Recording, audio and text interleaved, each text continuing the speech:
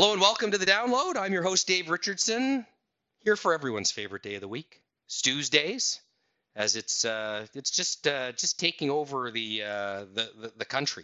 This whole Stu's Days thing. Everywhere I turn, it's Stu's Days. Something like that, Dave. Yeah, maybe not quite that much, but maybe one day. Extremely small pockets of the country. Yes, our parents. That's right. Yeah, yes, yeah. My mom gets pretty riled up about Stu's Days. So, Mom, hi. Thanks for all your love and care through my little bout with pneumonia. Now, I got to say this is going to be a particularly exciting Tuesdays because we've gone over in previous episodes for people who watch regularly, but for people who don't listen regularly, Stu gets pretty excited about cleaning up the weeds around the yard, making sure his lawn is absolutely pristine in the summer. But it's not just a summer thing. He gets pretty excited about cleaning off the driveway when it snows in the winter. Meticulous, you might say. And I'll just take a sip of coffee here in advance of talking about how excited you get about dollar cost averaging. So those are things that really get you going, aren't they? Amongst it's not a long list. Those are on the list, so for sure. I should mention your wife and kids are somewhere in there too. Yep, they're definitely on the list too. But nothing gets Stu more excited than bank earnings, especially year-end bank earnings. Like if you've been a dividend portfolio manager for 100 years like Stu, there's nothing that gets you going like Canadian bank earnings. And we're through all of them now, right, Stu? Yeah, well, there's something more exciting though. It's the ex-dividend dates when the dividends get clipped. When the dividends get clipped. When they get the account, that's a pretty exciting day. The actual receipt of the dividends, or maybe even a dividend increase announcement, which I think we got a couple of this quarter. So what did you see in the Canadian bank earnings? Because they tell a story about where we are in terms of the Canadian economy. They give sort of a window into a lot of things that are going on around the world. What did you see in the bank earnings this quarter, and I guess now for this fiscal year? Yeah. So well, let's just start with the top of the income statement. So the first part was the net interest revenue, which some banks had better success than others on that front. So when interest rates are rising, net interest margins often expand. But as you can see with GIC rates and some other things, that the funding side of the balance sheet also played a role. So net interest margins expanded at a handful of banks, but maybe not as much as people had hoped for across all the banks. Loan growth, not bad, although it felt a little bit like, seeing the last of really strong loan growth with maybe the economy starting to slow a little bit. All in, net interest income was, I would say okay. Non-interest revenue was a little bit more sluggish, just with capital markets and things like this being slow. So the revenue environment was pretty much as expected. There was not a whole lot of surprises other than just that net interest margin. At some banks more than others, not expanding. Some banks had really strong increases, and those are normally the banks where you have a really large deposit franchise. And not only a large deposit franchise, but those deposits are used in like day-to-day transactions. So they tend to be pretty sticky, and they don't move into higher interest rate product because I'm using them all the time, right? Like, yeah, if I got $100 in my account and I'm getting paid and I'm using it for transactions, I don't go and sit there and say, well, I got to go move that, necessary to higher interest rates because I got to use it. So this kind of big, float that exists inside some banks is quite a benefit when interest rates rise for those banks. So that was one feature, and then the second thing was, provisions for credit. They were okay, but kind of still the sense that that might too be a little bit higher going into next year. So, I would say the net of it was they were pretty much in line with expectations. The outlooks were not too far off where people's heads are at, that things are slowing down a little bit. Capital ratios were pretty good. A couple of banks have put on their dividend reinvestment plans, just which they often do, going into a bit of a slower period. And then the last point I would make is that there's as we kind of as the sands of time march on, like already we're starting to look at what 2024 earnings might look like. And so in Canada, if there's 6 banks, 3 of them have done acquisitions, and those acquisitions are going to drive earnings growth into 2024. So you're focused on the here and now, but then you're also looking out to what 2024 might bring, and those acquisitions should bring additional accretion above and beyond what normal bank earnings look like, and so we're focused on that as well. So Stu, how do you think about acquisitions when you're looking at the Canadian banks and banks in general? The idea of why would you? So you say 3 of the 6 have an acquisition that they've announced recently, or they'll be in the midst of over the next 12 months. What does that say about the state of the industry? Why do you think this is happening? Is there any message that we can take away from the fact that these transactions are happening? And then how do you think about a transaction from an investment perspective as an investment manager? Yeah, so there's all sorts of acquisitions, and I think right off the bat there's 2 things to consider.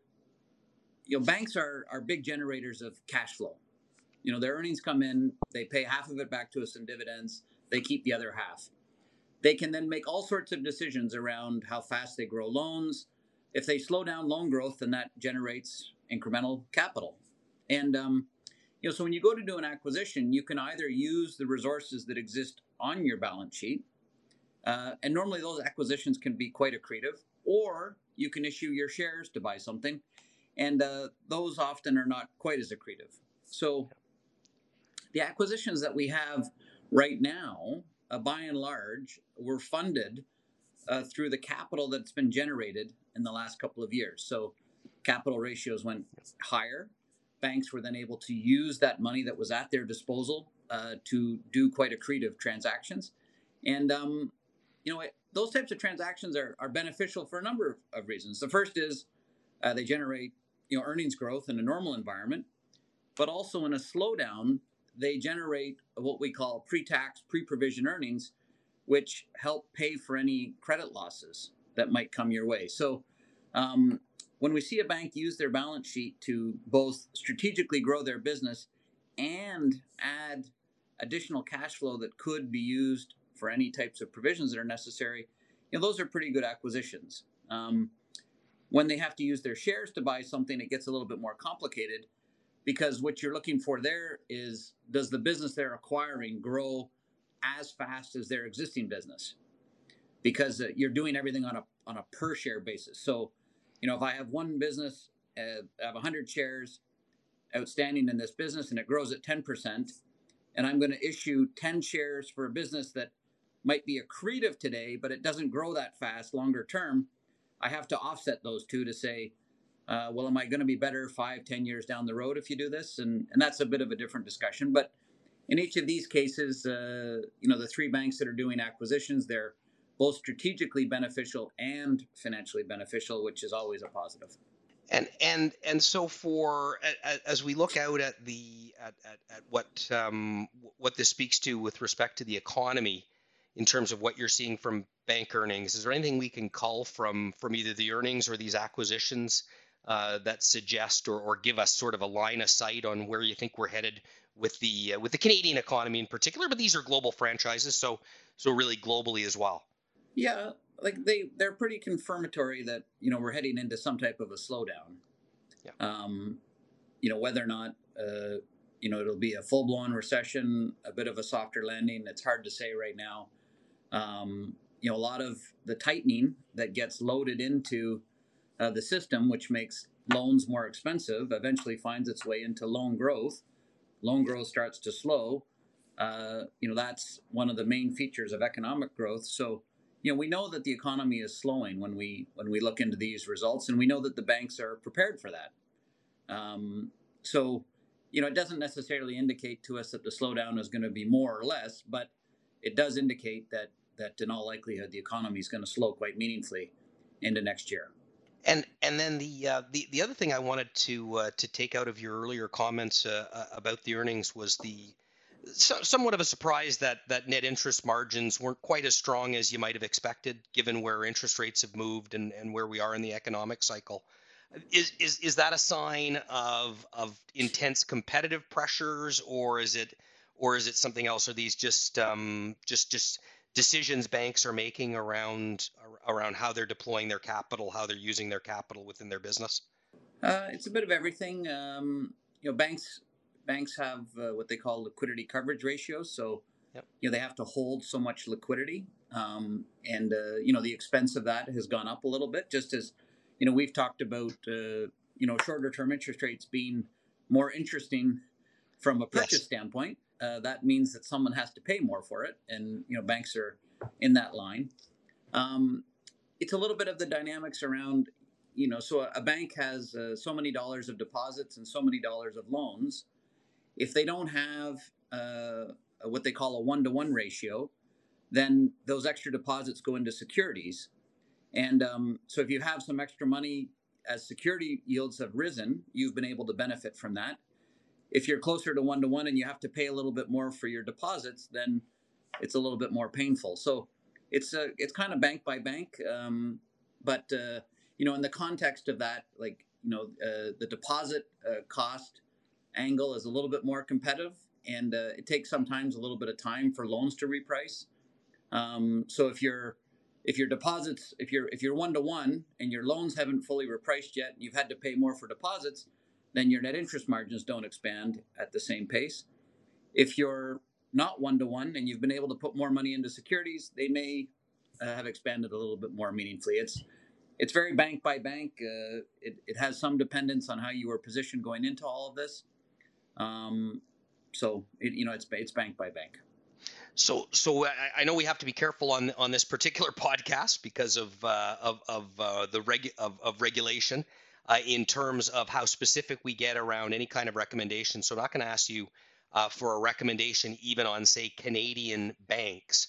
But when you look at banking in general around the world, given where interest rates are, um, where the economy are banks looking like an attractive long-term investment right now, or do they look expensive relative to normal valuations, given where we're going? And then is it unfair to even categorize the banks? As you said before, with the previous question, is it more bank to bank where you're making those decisions? Well, generally speaking, it's an attractive longer term industry. Uh, Yeah.